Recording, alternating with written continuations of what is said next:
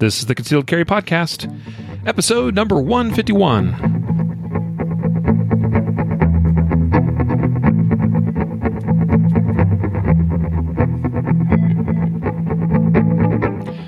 And welcome to the Concealed Carry Podcast, part of the ConcealedCarry.com network. I am your host, Riley Bowman.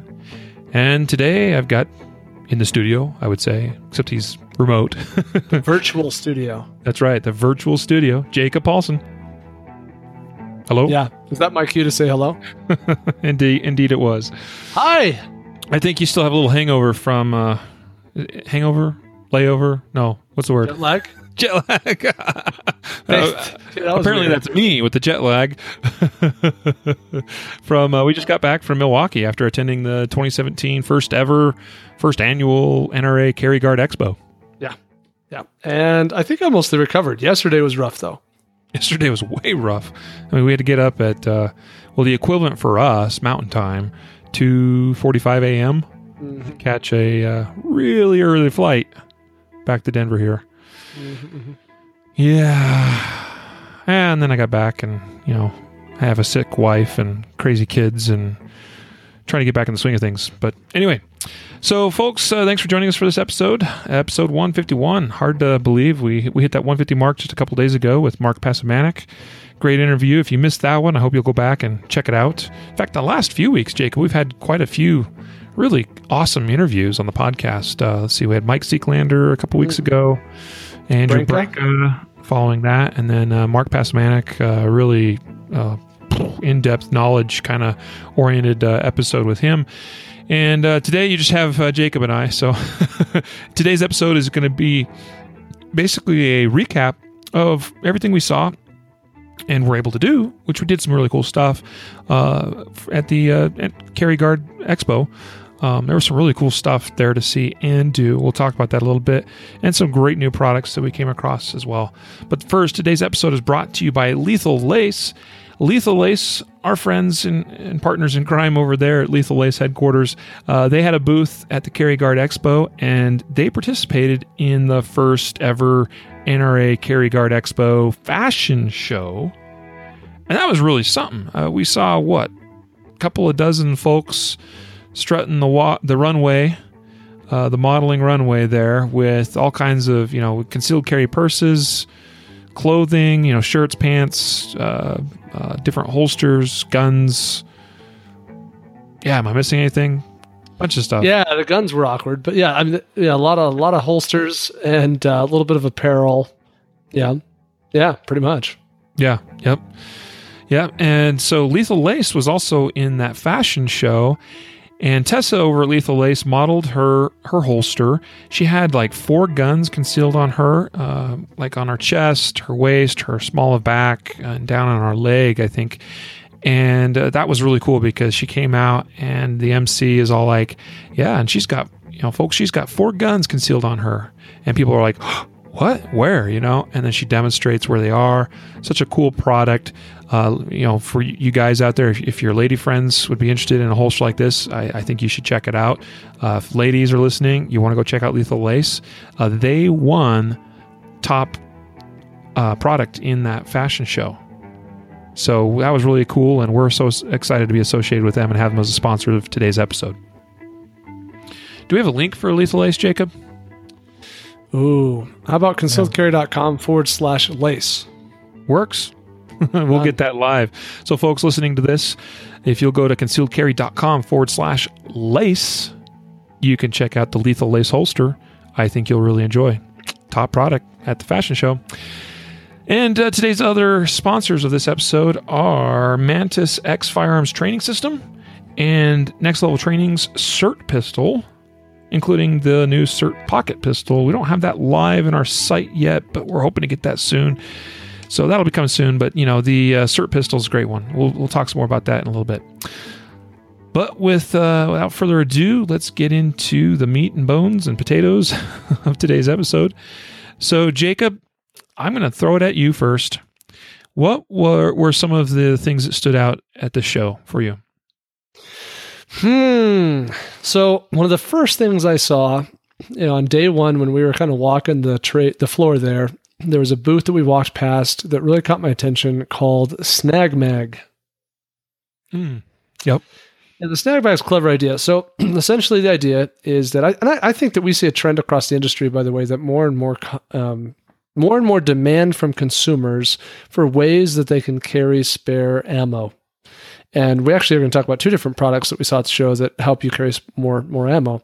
But anyway, Snag Mag is essentially this, Kydex based or plastic, maybe it's, I don't know if it's injected molded or whatever, but it's a plastic mag carrier that clips onto your pocket so as to appear as if you had like a pocket knife.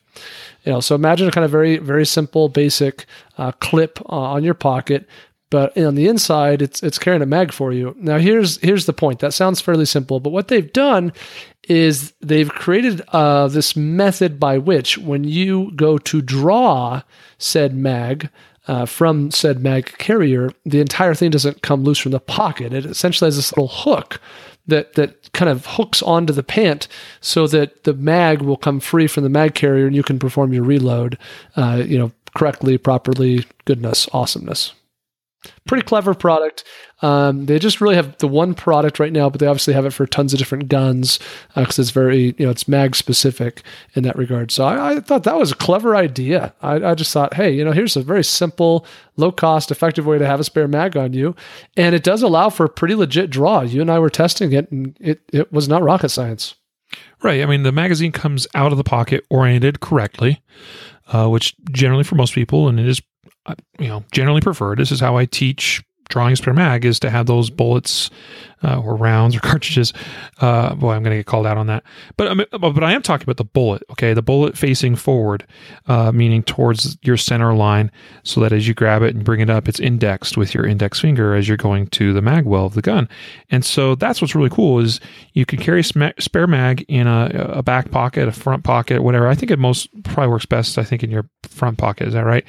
But as you do that, it's oriented correctly, because anyone that has carried a spare mag just in a pocket knows that it's going to sort of end up coming out whichever direction you never know how it's going to come out, and that can slow your reload time substantially, and that's a big deal. So this is a simple product. It doesn't add any bulk. It works really well. It's concealed well because it just looks like a clip for like a pocket knife, and everybody carries pocket knives. Not a big deal, but in reality, it's a whole new spare mag for your gun, and very quick and easy to access and draw and reload. So really cool product. We're always looking for those innovative things at shows like this, and that was just one that we found. But there was another one that soon after, or maybe it was just before, I don't remember what order it went in, but it was pretty close to the time that we found Snag Mag. We also discovered the Click Loader, wasn't it? Yeah. Click Loader. Yeah. Click Loader. So it's a new product. I mean, brand spanking new. Nobody's ever seen it before. Patent pending. It is a brand new invention. And well, although the guy said he kind of had this in the works, or he had designed it some time ago, several years ago, but he just hadn't had the time to really get after it and bring it to market until now. And let me describe what the Click Loader is. I have here sitting on my desk, I have a speed loader for a J-frame Smith & Wesson revolver, 5-shot revolver. And the speed loader is great because if you want to carry spare ammunition for your revolver, and I'm not carrying a revolver all the time, but occasionally I do that. I do carry a revolver as my concealed weapon. And if you can carry a spare speed loader or two as well, then you're in great shape, because 5-shot J-frame revolvers, not a lot of capacity. If I've got 1 or 2 spare speed loaders, then I got 5, 10, 15 rounds. And that's a great way to go. Well, the Click Loader takes the idea of a speed loader, and most speed loaders work in the way where you drop that into the cylinder chambers, and you have to twist it to release those rounds into the chambers. And then you pull off the speed loader, and then you close your cylinder, and you're good to go. You're reloaded.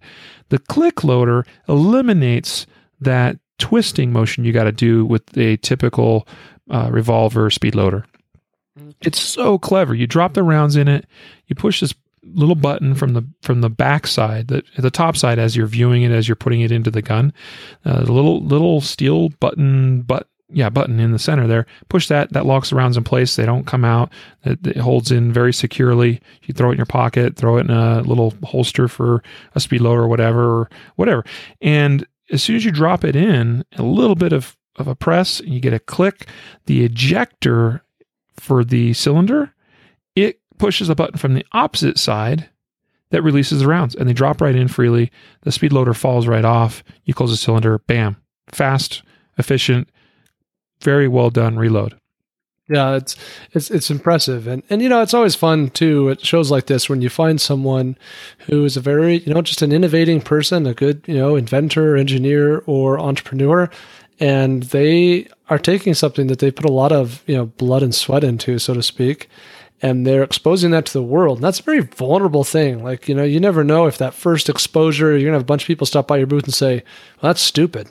And that would break a person's heart. So it's really nice to kind of see some of these ideas and how well they're received and what that means, to the designer. And I got that sense, particularly with ClickLoader, that they really had come to market with something. It was, proving grounds, and it was accepted. People were excited. Yeah, and I don't think you would have a single person there saying this was a dumb idea. Frankly, this is one of the first true innovations I've seen in some time, in several years, that is specific to revolvers. Most new innovative products we've seen hit market in the last couple of years, they're very much semi-automatic focused. So this was really exciting to see. And we've had the kind of standard, typical speed loaders that folks are familiar with for revolvers for a long time, for many, many years. And here finally, just out of the blue, somebody designed something that makes it just a little bit simpler, a little bit more intuitive, a little bit faster, with a very simple but very clever idea. Mm-hmm. Yeah, I dig. Yeah. What's next? Well, I was thinking about Wilderness Tactical. So if you've been listening to this podcast for a long time and you have nothing better to do than remember everything we say, you've heard me talk about Wilderness Tactical before, because I'm obsessed with their belt. So the belt I wear, my EDC belt, is made by a company called Wilderness Tactical based out of Arizona. And they make a lot of products, but I think the belt is the only thing I've ever talked about. And I'm a real big fan of the belt. It's very strong. It works really well for me. They have a money pouch inside. I love the buckle, blah, blah, blah. But we ran across their booth, and I came to learn a lot more about the different products that they offered and how much quality, some of those products were. And I think we spent quite a bit of time there. And as I recall, you literally walked off with something. Yeah, that's right. I saw sitting there a little, it looks like an ankle holster is what it looks like when you first look at it. So if you can imagine a elastic nylon pouch sort of, strap that goes around your leg, like many ankle holsters do. That's what this kind of looks like, but it's not an ankle holster. It's something I've been looking for. I've seen some similar products out there, and I saw this one, and it just looked a lot higher quality than some of the other ones I've seen out there. It's got really nice elastic in it, really high quality Velcro. It's fairly wide, which is nice because it spreads it out over your leg, as you attach it or put it on your leg. And what it is it's intended to carry basically an IFAK, okay, or an individual first aid kit. And I love this concept of carrying on your ankle or on your leg, concealed, an IFAK. You got a tourniquet, some quick clot, maybe some chest seals, a couple other miscellaneous things, some latex or that type of glove, and all that right there with you all the time. You make it easy to carry. I'm not going to walk around with one of those IFAK pouches on my hip every day, everywhere I go. That's going to draw some attention. I don't need attention. Yeah. And so this makes it so easy to have that IFAK with you at all times in a manner that doesn't attract attention. And believe me, those tourniquets are really important to have. You get in an encounter, you need to use your weapon. And even if it's not for yourself, even if you've got to use it on somebody else, or it could be something as simple as you come up on a motor vehicle accident and you've got that equipment right there with you right then. You know, what combat has, you know, overseas in Iraq and Afghanistan in the last 10, 15 years, what it has shown us is that the application of a tourniquet, really the application of stopping bleeding, but tourniquets have been a big part of it. And the science has evolved tremendously. In fact, we did that episode with I'm going to have to apologize. I forget the guy's name, but we had that episode, a couple of dozen episodes ago about first aid, and we talked about kind of the evolution of the science behind tourniquets. There was a time where we said, "Hey, we can't have that on for more than an hour or so, or maybe even minutes, or the person's going to run the risk of losing their limb." But what we have found is that tourniquets can be left on. I mean, it's not ideal, but they can be left on, and limbs can be saved, even being left on the limb for hours, many hours. And the application of that quickly and the stopping of bleeding immediately increases a person's chances tremendously of surviving, whether that's a gunshot wound or an accident or whatever. Bryant Garibay. Yep. Yeah, that was right. Bryant, friend of our instructor, Rob. Mm-hmm. Yeah. And so I was just really excited to see that product. They also had, IFAC, they had tourniquets and Quick Claw and all that for sale right there. They just, in full disclosure, they gave me the little, pouch or whatever, to review and demo. And so you're hearing about it here. And in fact, that's going to be my pick for today's episode. So I'll come back to that here officially for our picks of the week. But I went ahead and purchased all of the stuff to put in it and was super excited to walk away and carrying that now on my ankle. Mm-hmm. Yeah. I thought it was cool. And they had a lot of other products too. Wilderness Tactical, they had some, I think, very well constructed and easy to use mag pouches that I was really impressed with for, single stack, double stack, and even rifle. I thought those were really nice because they just kind of wrap around the belt. You don't have to take the belt off, but they wrap around very securely, and they seem very, very high quality in that regard. They had some other things too. They make and sell a really cool, nice ankle holster called the Renegade, which is a product design that they actually acquired many years ago. So Wilderness Tactical, a plug for those guys, because I just was impressed with how many products they offer that I didn't really know about, and they really were taking care of people there. Yeah. Yep, those mag pouches were really cool too. I'm excited to check some of those out as well. They're really quite cleverly designed. They're easy to put on and take off. You don't have to pull your belt off. And they're universal, so they're going to work with a lot of different magazines and whatnot. So anyway, let's see. Here's another one, and this one was really exciting to see. For me, I knew that it was going to be presented there at the show, and that was Bond Arms' their new Bullpup 9. Now, this is a new to market. They announced it, I think, a couple of months ago at the NRA show, maybe even a little earlier than that, but they didn't really have it. I don't think they had it working or in production yet, but it has now entered production. So these are now being made. They are being shipped. They're not really advertising them because they're still ramping up production, but they are shipping them. And this is a whole new subcompact or even micro compact 9mm handgun, semi-automatic. And there's nothing else on the market like it. Now, some of you may be familiar with the Boberg design of this gun, because they actually bought out the company and bought out this design, this Boberg design. They made some tweaks, made it better, made it so it works and that it's reliable. And, it's really hard to do it justice to discussing it and talking about it on the podcast, because it's one of those things you almost need to see to believe as far as how this gun works. But what I could tell you is that it has nearly a 3.5-inch barrel, but the size of package, this gun, the grip may be a little bit longer, but the length, the barrel, or it's not really the barrel, the slide length is really no bigger than an LCP pistol. Yeah, because the barrel, on a traditional semi-automatic, imagine that the extractor port, the chamber, sits basically above and sometimes even a little bit in front of the trigger guard, usually just kind of right above the trigger guard.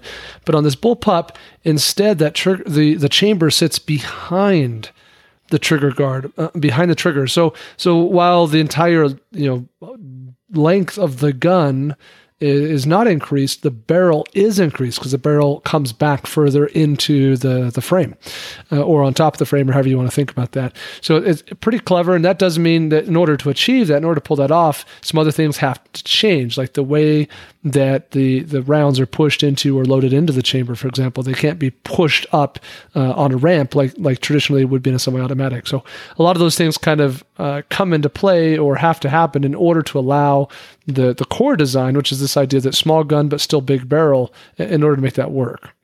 Yep. Yeah, it's a really crazy idea. You're going to probably see some video from us very soon showing the CEO, Gordon Bond, of Bond Arms, demonstrated and showed us that pistol. We'll get that published as soon as we can so you can really see it in action. Because like I said, you kind of need to see it to really understand it and comprehend it and believe it. It's just amazing. I mean, it's a pistol that, granted I haven't shot it yet, but from what I'm told and from what I've seen, I have seen a little video clip of somebody shooting it. It shoots like a much bigger pistol than it is, and its performance is more like a larger pistol than it is. And that's because of this bullpup design that allows a fairly long barrel. I mean, considering its size, it's every bit, I don't remember the spec on the Glock 43, but I've got one here, Jacob, and its barrel is it's about the same. It's my Glock barrel is 3 1/4 inches long, and this Bond Arms Bullpup 9 has a 3.35 inch barrel. That's actually a touch longer than my Glock 43, but it is in a much shorter package than the Glock 43. And that's what's so crazy about it. So you'll get a little bit better performance, a little bit more velocity out of those rounds, but a much smaller package. But probably the one thing I see as being a potential issue, and I think this is fair to talk about, is that it is so short that you may need to watch the end of that muzzle, because it's going to be shorter than what you expect. It's not, when you look at the trigger guard, the barrel and the end of the slide, or the front of the slide, is not much further past even the front of the trigger guard. So those of you that use kind of a finger on the trigger guard type grip, where you're kind of using that trigger guard as for some leverage, it's not really the way I grip mine, but I know there are people out there that do that. You're going to want to watch it and be a little bit careful as you're assuming your grip, that you don't get that finger out there and in front of that muzzle. Mm-hmm. But really cool, innovative product. Yeah. Hey, Riley, let's talk about the Manpack. Yeah, Manpack. And that was actually another product that was in the fashion show. We had a great time chatting with Aaron, the president of Manpack. And, it was just really cool because he started this company, I think, with the intent of making, bags. Maybe started a little bit almost with like, I hate to call them, man purses or merces or whatever. But he definitely was thinking, hey, there's a niche here. There's guys that desire bags where they can carry concealed off body in a fashionable pack that looks more appropriate to a man. So he created a Manpack. Really now what you see a lot of is he's got some really great backpacks. And they really thoughtful design has gone into them. Everything is well thought out as far as, there's quick releases as far as straps. So there a lot of times there's multiple ways you can release those straps, so you can get that bag turned around quickly, get to your gun concealed within that pack. He's also got these bullet resistant, or they're class 3A or level 3A rated ballistic panels that you can also put in some of these bags, so you can have some ballistic protection as well as carrying some firepower in a very fashionable man appropriate backpack or bag. He did comment and kind of joked that, hey, I was getting some women that also were like, what about us? So he's making some stuff now to cater to the female crowd as well. But the company is Manpack, and he's got some really great gear.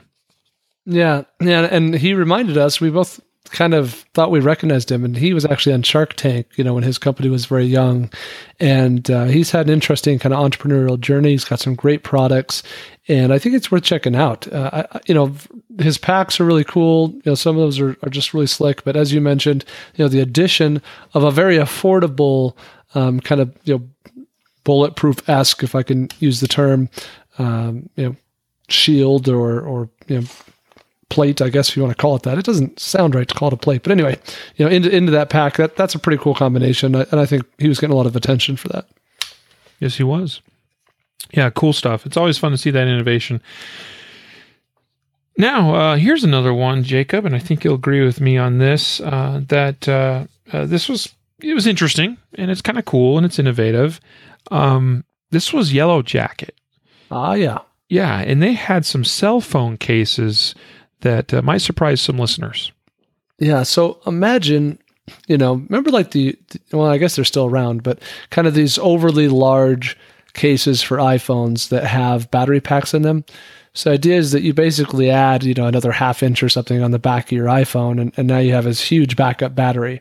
Well, this product looks very similar to that in that, you kind of slide your phone into it and it looks like a case with a battery pack. And it does, in fact, have a battery pack. It will charge your phone. But concealed within that battery pack is something you may not expect at all, and that's a taser. Yeah, so and right now I think they only have the iPhone 6 and 6S. Right. Yep. Or iPhone. No, that's right. iPhone 7 and 7S is coming soon. Yeah, that was my impression. But wait, they don't even have the 7S yet, I don't think. But anyway, as far as that model being out yet, but so we're kind of limited as far as model options go, but they're working quickly on bringing others to market, including they said 2 Samsung models. Yeah. Yep. And also, people are already aware that the iPhone 8 will be coming out sometime here in the near future, and so they're working on that as well. But what's cool about this is you've got a cell phone case that can also recharge the phone if you desire. It's got a rechargeable battery pack inside this case. And then it's got a button where it's got a 2-step process to arming this for taser use.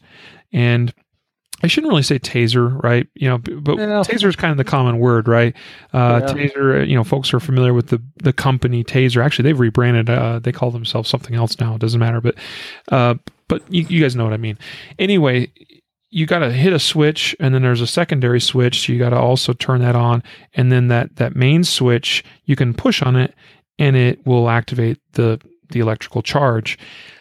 When you slide that main switch forward into its on position, 2 prongs deploy from the end or the top of the cell phone case. And that's kind of cool. Frankly, he says 7 million volts, it's going to cause some pain. It's going to cause some discomfort. The noise alone could be a little bit of a deterrent in a lot of situations. So you got that. For those that might be concerned about quickness of deployment, I would say that if it was in a situation where I was thinking, might need my taser in this situation, I'd go ahead and hit that secondary switch and have it on, and then have that main switch ready to go. And that way you can actually deploy it pretty quickly. But it's really clever. To incorporate that all into a cell phone case. Now, it does add a pretty good amount of thickness to your overall cell phone package, but it's something I could see being popular amongst a few folks in the crowd. I think it's clever. I think props is my thought. It's great that we all want more battery power. I have a spare battery pack strapped in the back of my phone all the time, and so I think that's pretty clever. And is assuming you have at least 25% power in that pack, boom, you can deploy. And here's what I appreciate about the idea conceptually. I think the point is that at any given time, people have their phone in their hand.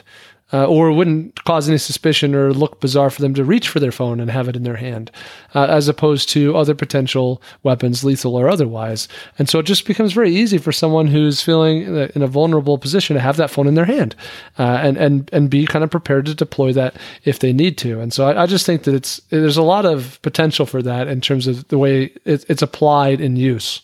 Absolutely. So, once again, innovation.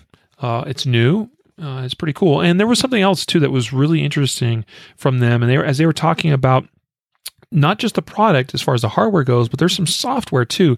There's an app, and I think he was saying that won't really go live, I think, until they have their iPhone 7 product launched. Did I understand that correctly, Jacob? I don't remember when it would go live, only that it's not ready yet, but it will be soon. I don't. Yeah. So what was cool about this was that when that taser is deployed, the app would automatically launch and it would open up video recording. And it's not just recording locally to the phone. It's also recording to a secure server, so that assuming your phone, perhaps that's the part of the reason that you're being attacked or whatever, you're being robbed for your goods and for iPhones and other devices are pretty popular to steal from people. So even if they get the phone, there is video evidence of that encounter being recorded to a secure, off-site server. And so that, could go a long ways to catching some criminals in the act.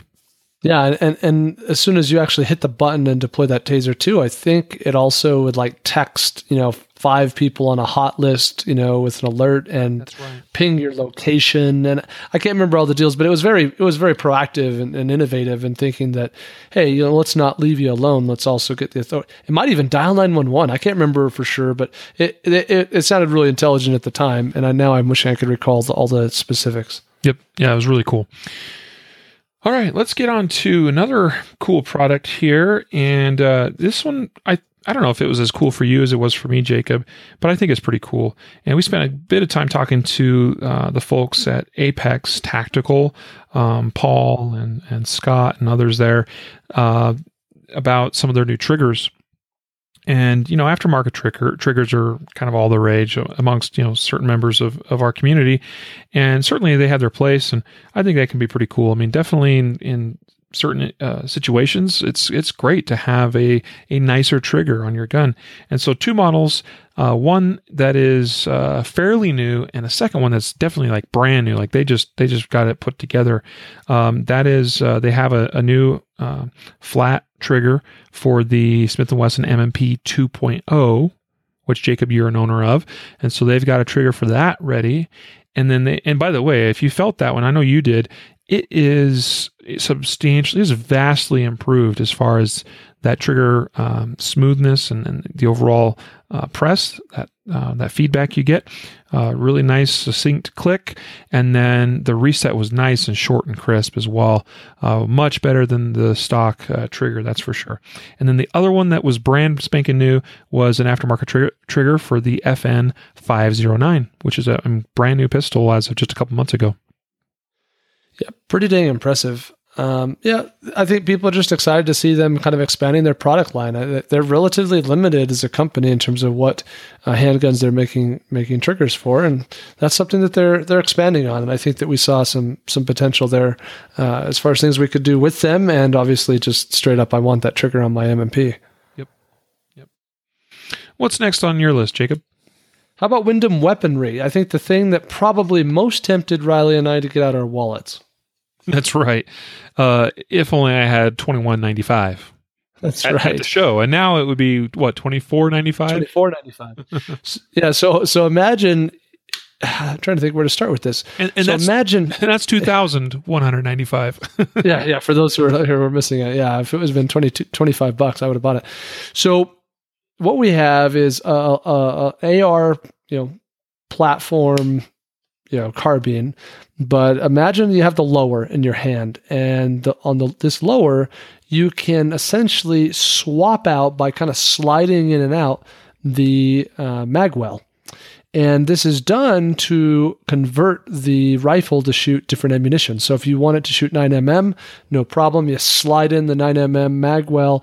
If not, no problem. Slide that out and slide in the 223 or whatever it might be.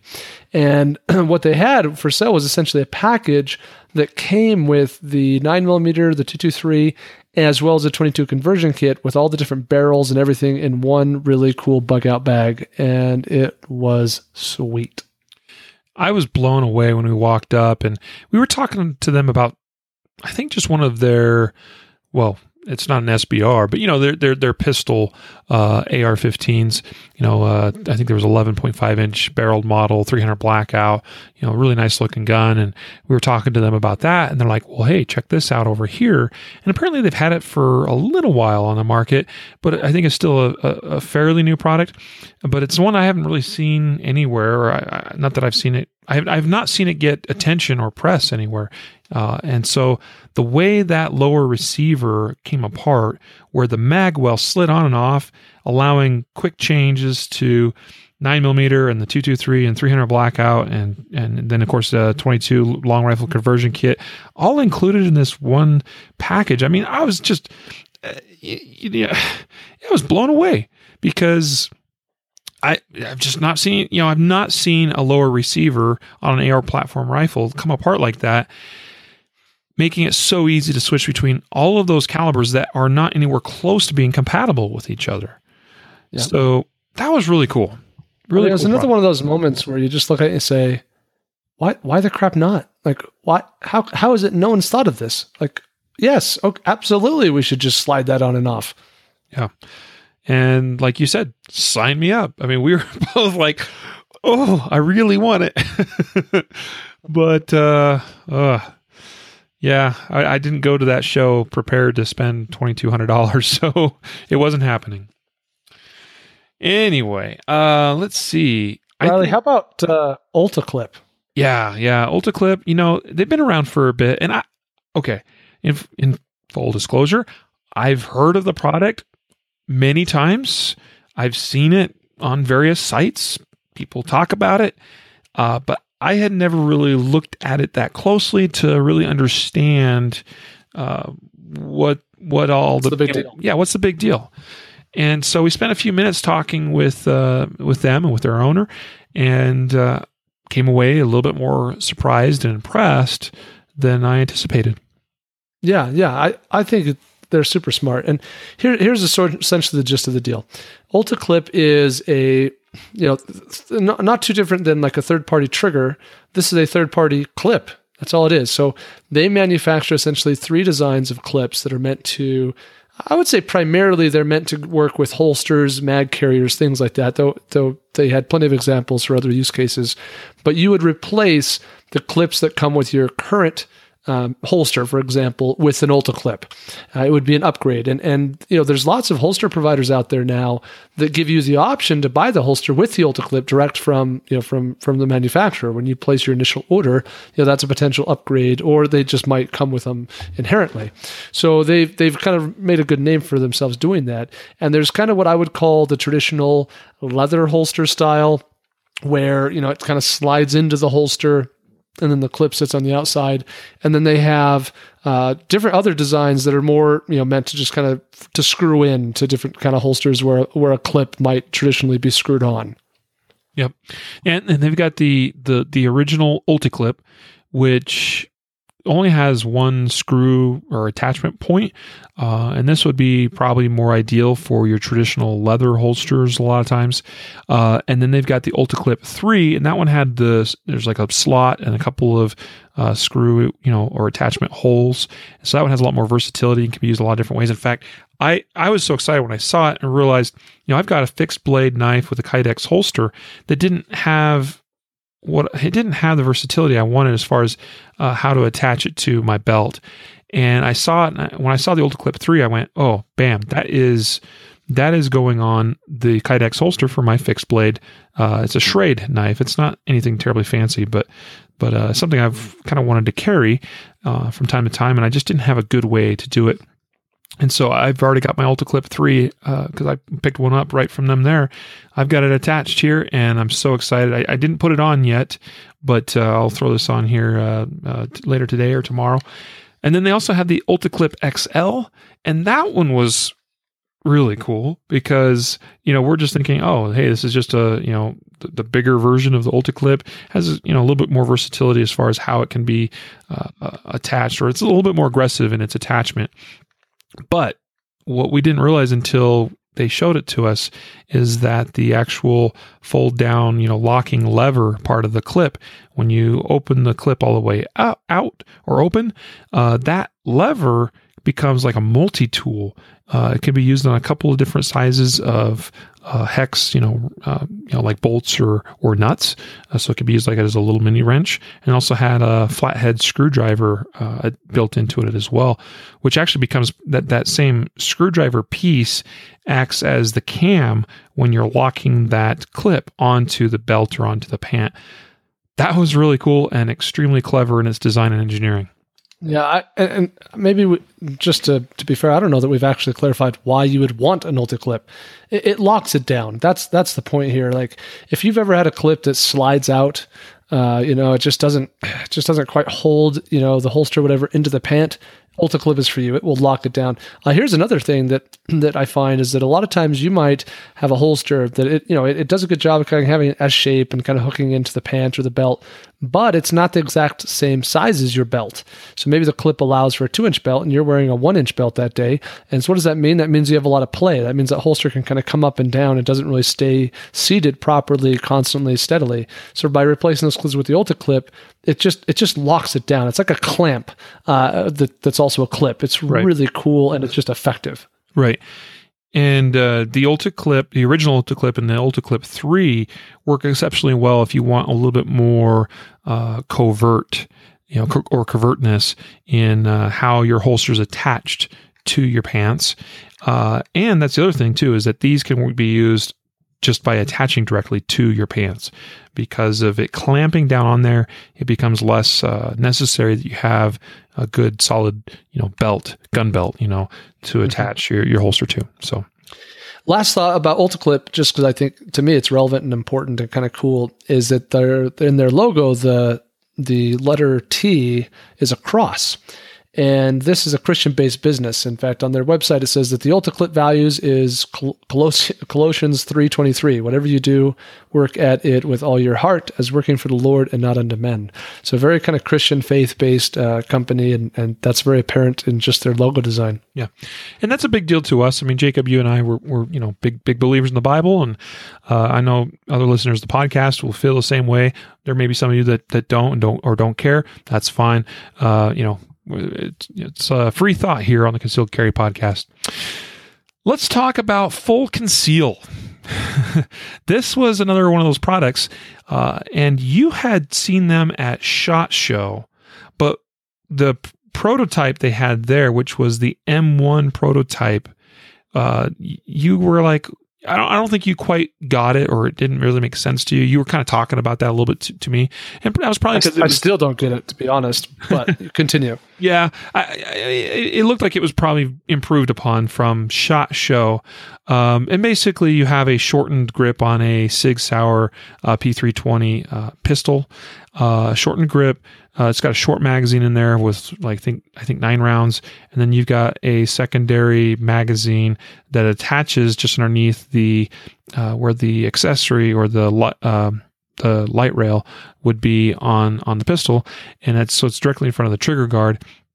And I think the idea is to have a smaller profile for a gun that shoots more like a larger full size gun, but that was not so much what I was excited to go there and check out.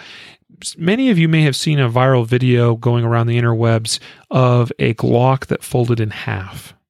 And that was kind of what intrigued me. I had to see how this thing worked in person. This was our first opportunity. I think it was the first time they really showed and demoed it in public like that, at least to a large crowd. And so the M3 is the Glock 19 that essentially the grip is cut in half and it folds in half. And to make that possible, the trigger guard has been removed and it's been replaced with a hinged trigger guard that collapses and a hinged trigger that collapses. So this whole thing, the grip, trigger guard, everything with magazine attached in the trigger or in the grip itself, it folds in half back onto the gun. And so you end up with essentially a large, like a Samsung S8 Plus or an iPhone 7 Plus, or, kind of these larger cell phones that are kind of all the rage nowadays. It ends up being a package as far as dimensions, height and width, ends up being kind of that size. And so it's just, one, it's really cool. It's some pretty clever engineering that's gone into it. And it presents an opportunity for people to perhaps carry concealed in ways they maybe haven't done before. I don't know what that would be necessarily yet. And there's kind of that, you got to make a use case for this. I don't know that I've quite gotten there yet, wrapped my head around it, but either way, it's pretty cool.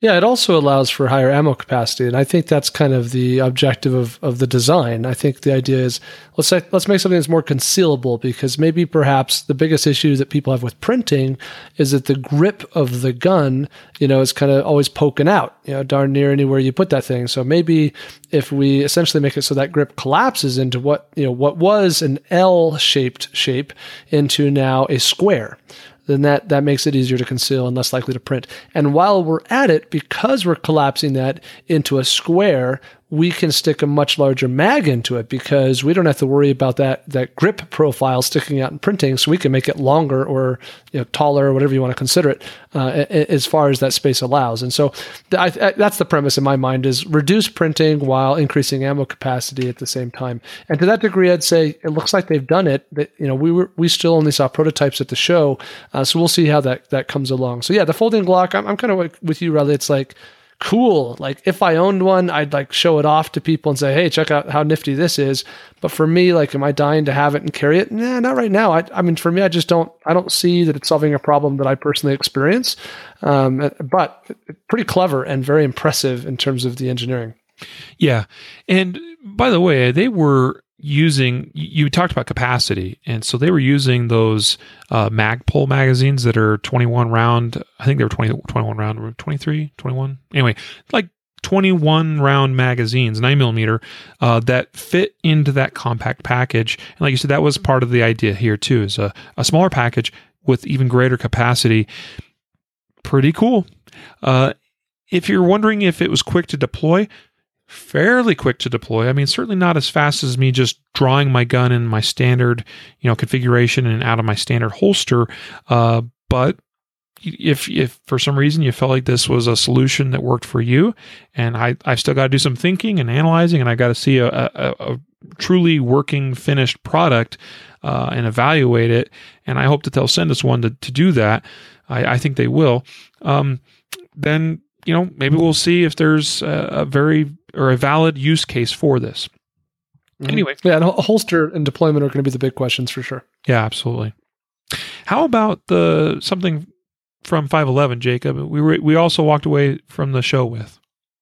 Yeah, so you've heard, I think you probably remember we talked about at SHOT Show the Defender Flex jeans, and these were kind of a big deal earlier this year that 511 would come out with a pair of denim jeans, and kind of what's that all about? And the Defender Flex jeans were really kind of a way to kind of create a more covert looking tactical pant. So you still have a lot of kind of the bigger pockets, things that can carry spare mags, even rifle mags, things like that. But you put it into a package that looks very kind of normal, just a nice pair of looking blue jeans. And so it's a mechanical stretched denim. They're very comfortable. They look very nice.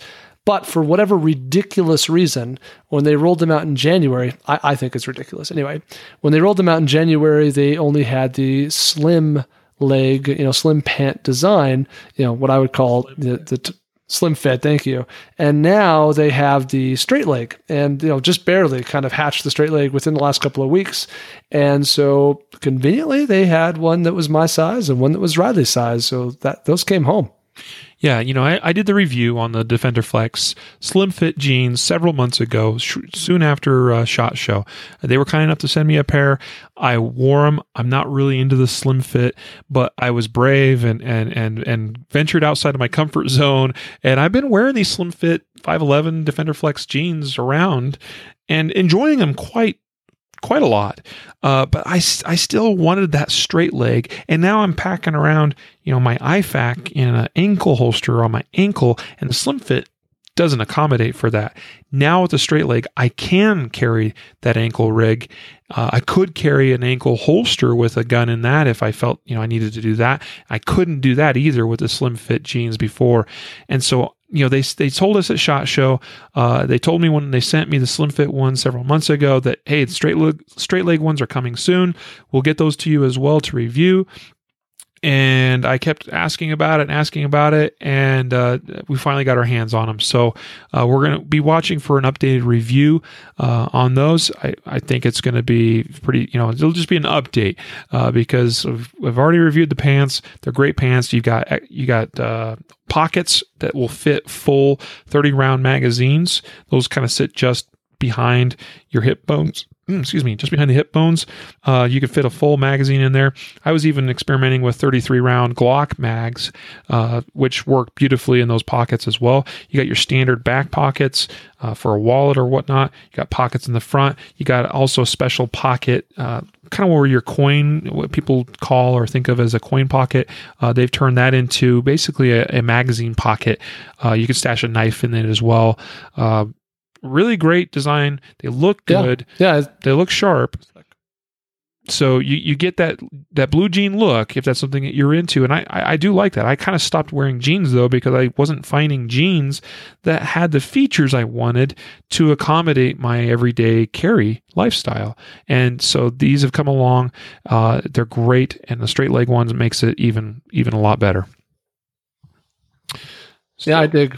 How about one of the things that I think a lot of people were most excited to see, but I'll also say was kind of a frustrating experience, and that comes from our amigos over at Glock. Yeah.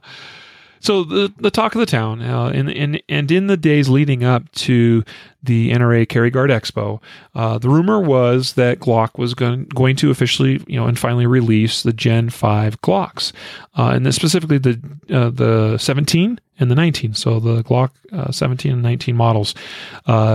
They did, in fact, roll those out on Saturday. That was the second day of the show. We thought, Friday they would have them. We walked over to the booth. Was one of the first stops. We wanted to see these Gen 5s. We get over there, and they're like, nope, we'll have those out tomorrow.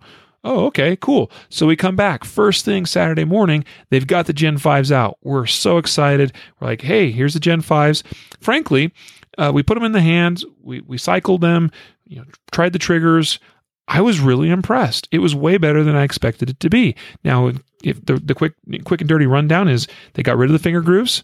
For many of you, you've been crying for no finger grooves. Me personally, I've never minded the finger grooves. My hand fits a Glock very naturally, so the finger grooves was never an issue for me. But for some of you with fatter or bigger fingers, or sometimes skinnier, smaller fingers, those grooves were an issue. They've gotten rid of those. I can shoot the grooveless ones equally well, I think, as the grooved ones. It doesn't change the grip that much for me. So, hey, it's a win-win for everybody. So great. They got rid of the finger grooves. That's the first obvious thing you're going to see. Second thing, they got a different finish. It's supposed to be a little bit more durable finish, more rust resistant. And also a little bit more kind of naturally lubricating. It feels like a slicker finish. Now I kind of wonder, well, maybe that makes it a little bit more risky as far as getting good purchase and racking the slide. I didn't feel like that was the case, but it looks like a more durable, heavier duty finish on the guns. I don't remember exactly what they called that. I'm sorry, I don't have the notes in front of me, but be watching for hopefully a review or something coming up soon on those. The other thing they did was they changed the barrels. Now the barrels are no longer a polygonally rifled barrel. You heard me talk about polygonally rifled barrels with Mark Pasamanek. So they've gotten rid of that with these Gen 5s, going to a more traditional groove and land barrel. And supposedly they're more accurate too, I guess. But I always heard that the polygonal ones were more accurate too, so I don't know. But if you're a lead ammunition shooter, maybe that solves, if you like to save a couple of pennies per round, maybe that solves that whole don't shoot lead bullets in your Glock issue. But then the thing that really wowed me, Jacob, is the trigger. And I think you would agree. Well, I don't know. You kind of said you didn't feel it as much, but I definitely sensed. It was for me. It was not. I didn't perceive a huge difference until I picked up the Gen 4 and kind of did them side by side. Then I was like, okay, yeah, it's there. Yeah. But yeah, how about that recent? I didn't. Yeah, and that to me that was the biggest difference. Like the take up and the travel to me wasn't a very big difference. But the reset, I could tell the difference when I was going back and forth between Gen 4 and Gen 5. And the reset is essentially just a lot shorter and perhaps a little bit more crisp. Yeah, I think you can shoot faster with these Gen 5 Glocks. Just judging by how that trigger felt, and especially that reset, you'll be a lot faster getting to that reset point and firing off those rounds quicker. What they essentially did with that is they took the Glock 43 trigger. Of course, they'd have to lengthen the trigger bar, but there's a couple of things about the Glock 43 and 42 triggers that give those a shorter travel, and so they essentially put those in the Gen 5 Glock 17 and Glock 19s. And so that's pretty cool. And then they also got rid of they've gone from the 3-pin arrangement with the Glock and the Glock frame and everything. They've gone back to the 2-pin, which is what they had with the Gen 2s and earlier. And it sounds like Gen 5 is only going to be, for right now, a 9mm release. So the Glock 17 and 19 at this time. Part of the reason they went to that 3-pin arrangement was having some issues with the 40 calibers, breaking frames around that point where those pins are in the center of the gun, holding that block in place. And so they've gone back to the 2-pin, which I think is fine with a 9mm handgun. Who knows if they do a Gen 5 40 cal or 45? We'll see if they do anything different with those pins. Oh, and then of course the ambidextrous slide stop. And that's another big one too. That's a big win. You can still reverse the mag release similar to the previous generation Glocks, but you have a 100% of the time ambidextrous slide lock or slide stop on the Gen 5 Glocks. Yeah. Now, lest anyone think that that's very little to get frustrated over, that's not the frustrating part. And granted that we didn't get to see it on Friday, we had to come back Saturday is one thing. But Riley, what was the drama? Well, here we thought they were announcing and releasing, all the details and the news about these new Gen 5 Glocks. And we're media. We go there with press credentials because here we are on the podcast reporting to you about these things. You'll see some articles from us as well.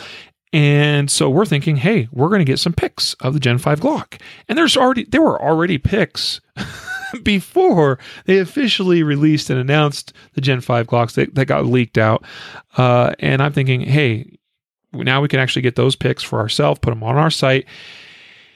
And we didn't get those. They put the kibosh on that. Yeah, they said no pictures. We're not officially releasing or launching these until August 30th. And so no pics until August 30th. And I was like, oh, well, that sucks. Yeah, that was not cool. I mean, they're allowed to have rules, and that's no fault of the poor guys sitting at the booth enforcing those rules. But it was a bit frustrating.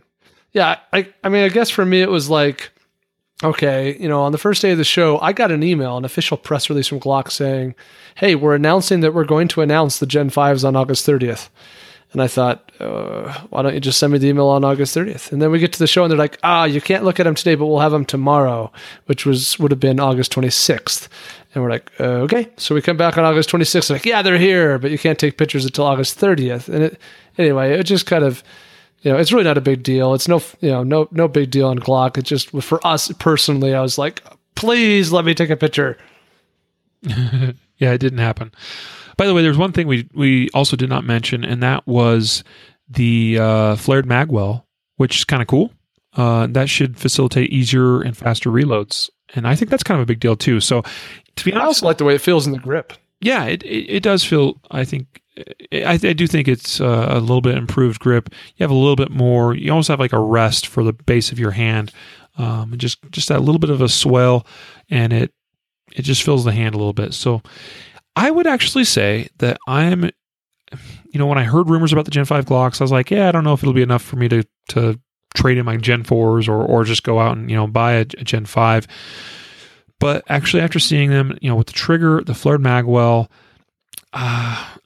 just those two things alone for me are kind of a big deal.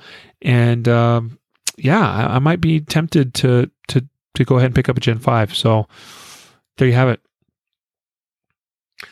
One last thing here I think we got to address, and then we can wrap it up, Jacob.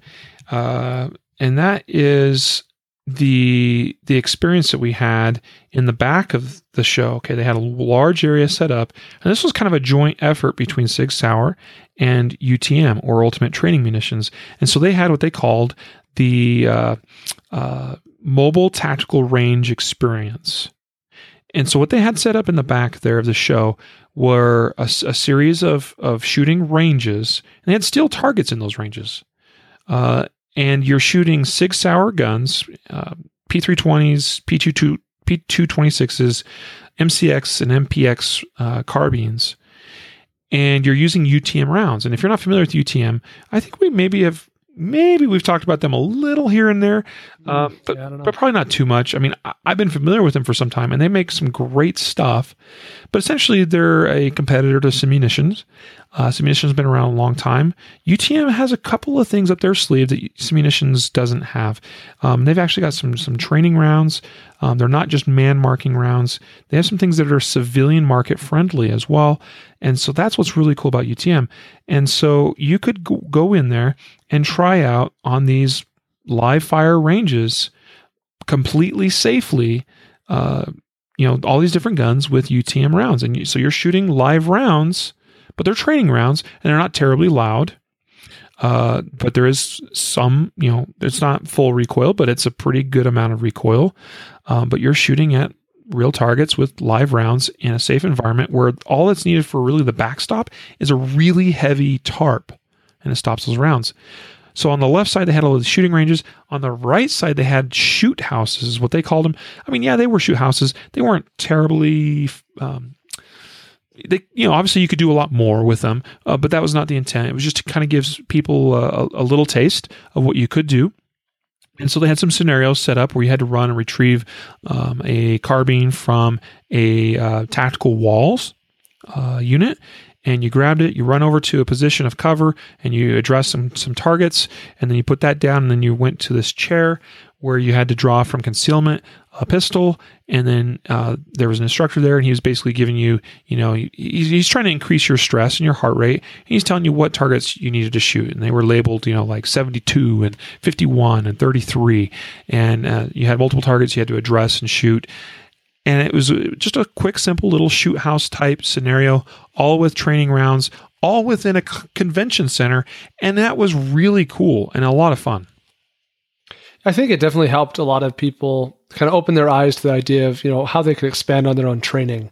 I think for a lot of shooters, training really consists of going to a gun range and following range rules, and there's certainly a big place for that. But I think a lot of people who attended this event went through those scenarios and said, you know what, I could do something entirely different. And it's not entirely cheap process to set up your gun to shoot UTM rounds at your house, but it can be done, and at very least it broadens a person's vision or understanding of the potential of doing different kinds of training. Yeah, it just, yes, like you said, it broadens the potential opportunities that you can use to train. Things that you maybe couldn't do up to this point.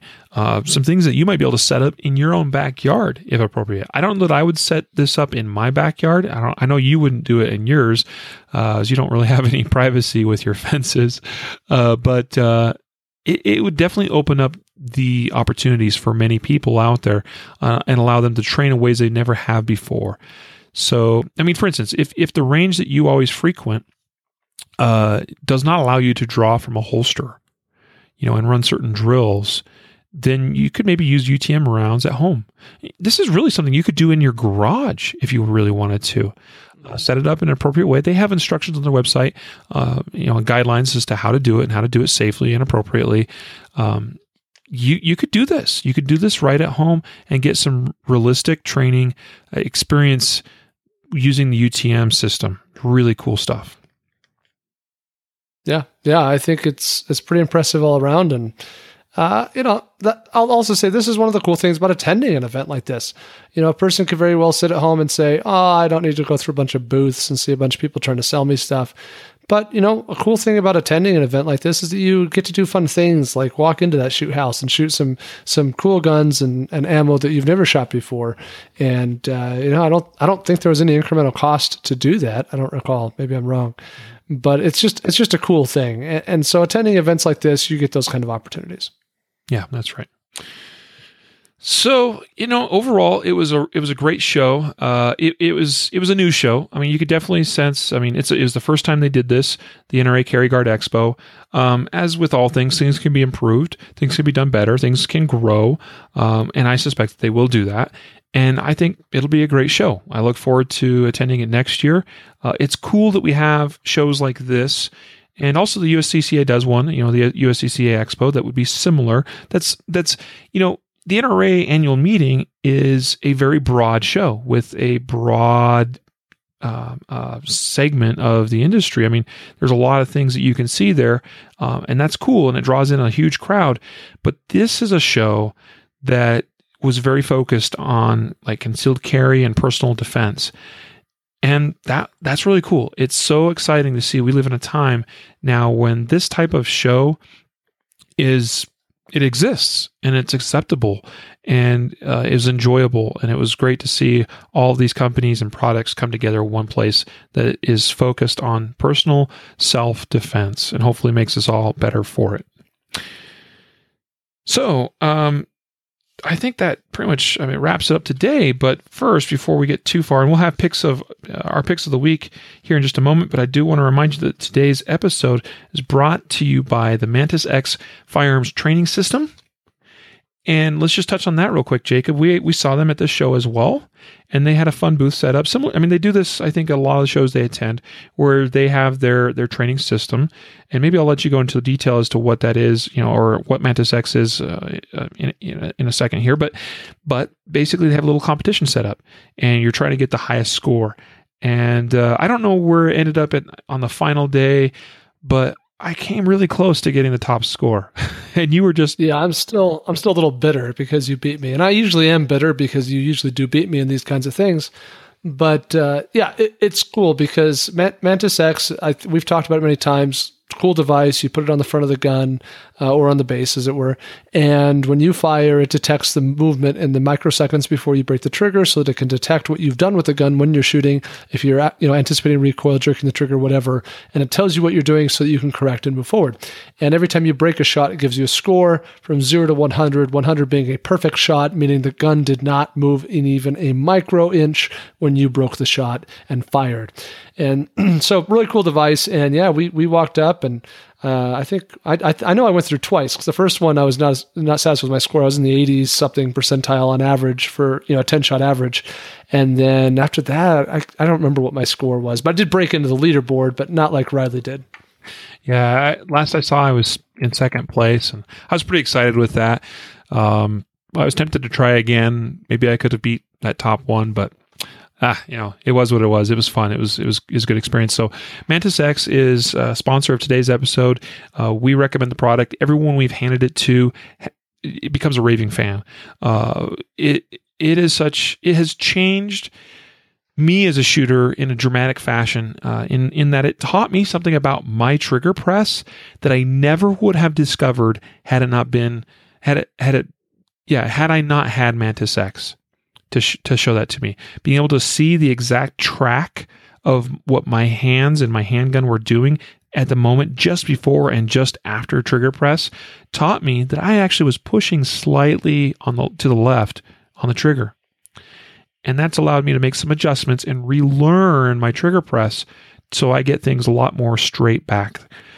I thought I was pressing straight back. It felt like I was pressing straight back, but Mantis X is so good and so sensitive, I could actually see in my track right at that moment, ooh, there's this slight sideways motion, and that helped me understand and see, something is not quite perfect about that trigger press. Now I can make the adjustment. Chances are, in fact, I'm confident that if you'll give Mantis X a chance, you will find that it'll teach you things about your shooting skills that you never knew before. Go check it out at concealedcarry.com/Mantis X. And our other sponsor for today's episode was Next Level Training's CERT pistol. We are huge fans of CERT pistol here at concealedcarry.com. We use it in almost everything we do, in every class we teach. It is such a valuable training tool. I know many of you out there already have them, but I know more of you probably still do not. And along with Mantis X, I think the CERT pistol is the other must-have training system that you need to add to your training regimen that allows you to do dry fire practice much simpler, much faster, much easier, and a lot more cheaply than going to the range and expending rounds. Not that we want to replace or get rid of going to the range and shooting live ammo and live guns, but the CERT pistol allows me to do dry fire practice on a whim here in the comfort of my own home without endangering my family. And it works so well. This could almost be an unofficial sponsor of today's episode as well, with the LASR or laser software program that we are also huge fans of here at concealedcarry.com. It has changed, much like Mantis X has, my training regimen in large degree, and has made me a better shooter because of it. Yeah, we just can't say enough about those products. Mantis X, the CERT, and LASR. For me, it's like I almost am tempted sometimes to recommend those products to shooters before they buy a real gun, but I wouldn't. But how about the next thing after your real gun? Yeah. And so if you're interested in the CERT pistol, I would certainly recommend it to you. You need to check it out. If you haven't already, go to concealedcarry.com/CERT, SIRT. That'll get you there, and you can buy one of those today. I hope that you'll do it. So that's our sponsors of today's episode. Thank you so much for allowing us to give you those sponsor messages. It really it helps pay for this podcast and make things possible here at concealedcarry.com and all the things we do. Your support of this podcast also makes that possible because you go and check out these products, and some of you choose to buy them, and we thank you for that. Our picks of the week for this episode today, I am going to give you the first dibs on that, Jacob. It's a Monday episode. We usually don't have picks of the week, do we? Oh, well, but let's do it anyway. Okay, I got one. So my pick of the week this week is the 511 Defender Flex Pants Straight Leg, which we talked about. Wore those for 2 days this week, and man, makes me love jeans. I mean, just they're really comfy. I think they look really nice. Certainly, I felt like they looked really nice. I came home from the plane. My wife said, "Hey, nice pants." I was like, "Thanks. Check it out. I can stick a full AR-15 30-round mag right here. This P-mag fits in this pocket." So I'm just really excited. I think they're really nice. They're very comfortable, really comfy. They look really nice. And so, yeah, that's my pick this week. Yeah, there you go. That's a great one. And that would be my other choice myself if you hadn't picked it already. And you're right. This is kind of, I know it's Tuesday, but this is essentially our Monday episode of the week. I know we didn't have news stories today, but because we just got back from the show and all this stuff, all these new products I thought were newsworthy. That's what you're getting today. And so I mentioned earlier, my pick was thewilderness.com is where you can check these out. But the company is Wilderness Tactical, and it is their, what is it actually officially called? I've got it here in my hands. I did have it on my ankle, but I took it off so I could look at it here. I'm not exactly sure what the official name is. I will look that up.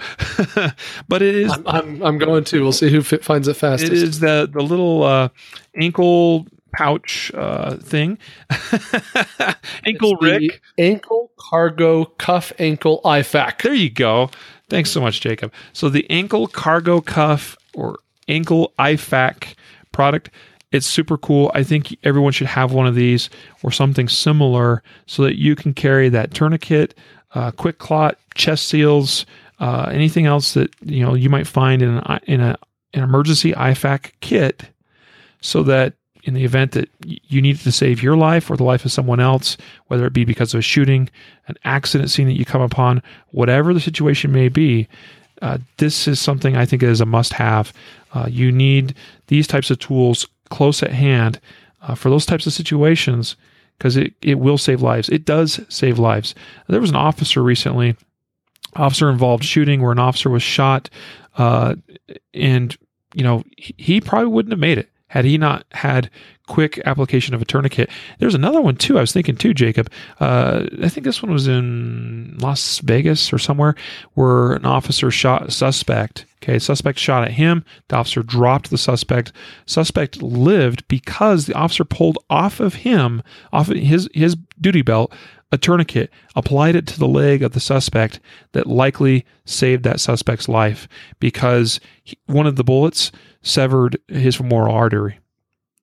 And there's the videos out there, and it is graphic. It is intense. There's blood everywhere in just a matter of seconds. You know this guy is going to die before the ambulances get there. I know some of you would be like, oh, well, the guy deserved it. He's shooting at the cop. But hey, you know what?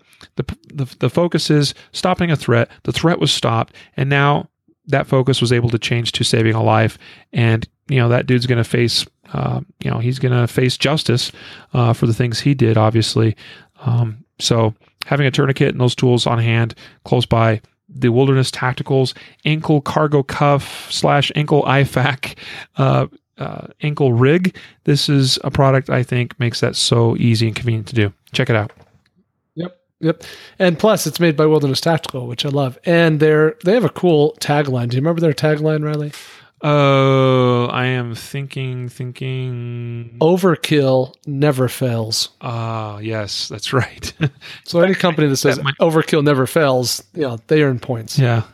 I was thinking that might actually be stitched on this thing, and I looked. There's a little patch there, but it doesn't have that on there. But anyway, cool stuff. There's picks. You get a couple extra picks this week, I guess, because I forgot what day or what episode we're on. But we also talked about a lot of products, so I thought it was appropriate to go ahead and share with you folks what we thought were worthy of being picks this week. So there you have it. It's time to wrap up another episode of the Concealed Carry Podcast. Thanks for joining us today. Jacob, it's been my pleasure having you on with me. Yeah, appreciate it. And until next time. Absolutely. So we hope that you'll all train well out there, be safe, all that jazz. I don't have, my brain's a little bit shot on the that little message I've been sharing recently on episodes of the podcast. But train safe, be good out there. We hope that you can, here it is. Train right, train often, train safe, fight hard, fight fast, and fight true. Take care, everybody. We'll see you next time.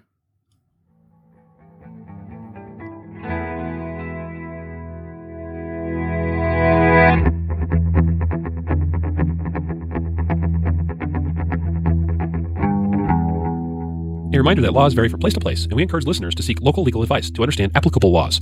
The Concealed Carry Podcast, Concealed Carry Inc., ConcealedCarry.com, and their affiliates strive to share insights and stories about firearm-related incidents and laws, but things could be different where you live, or laws may have changed by the time you listen to this. We cannot be held liable for your actions based on the information shared in this podcast.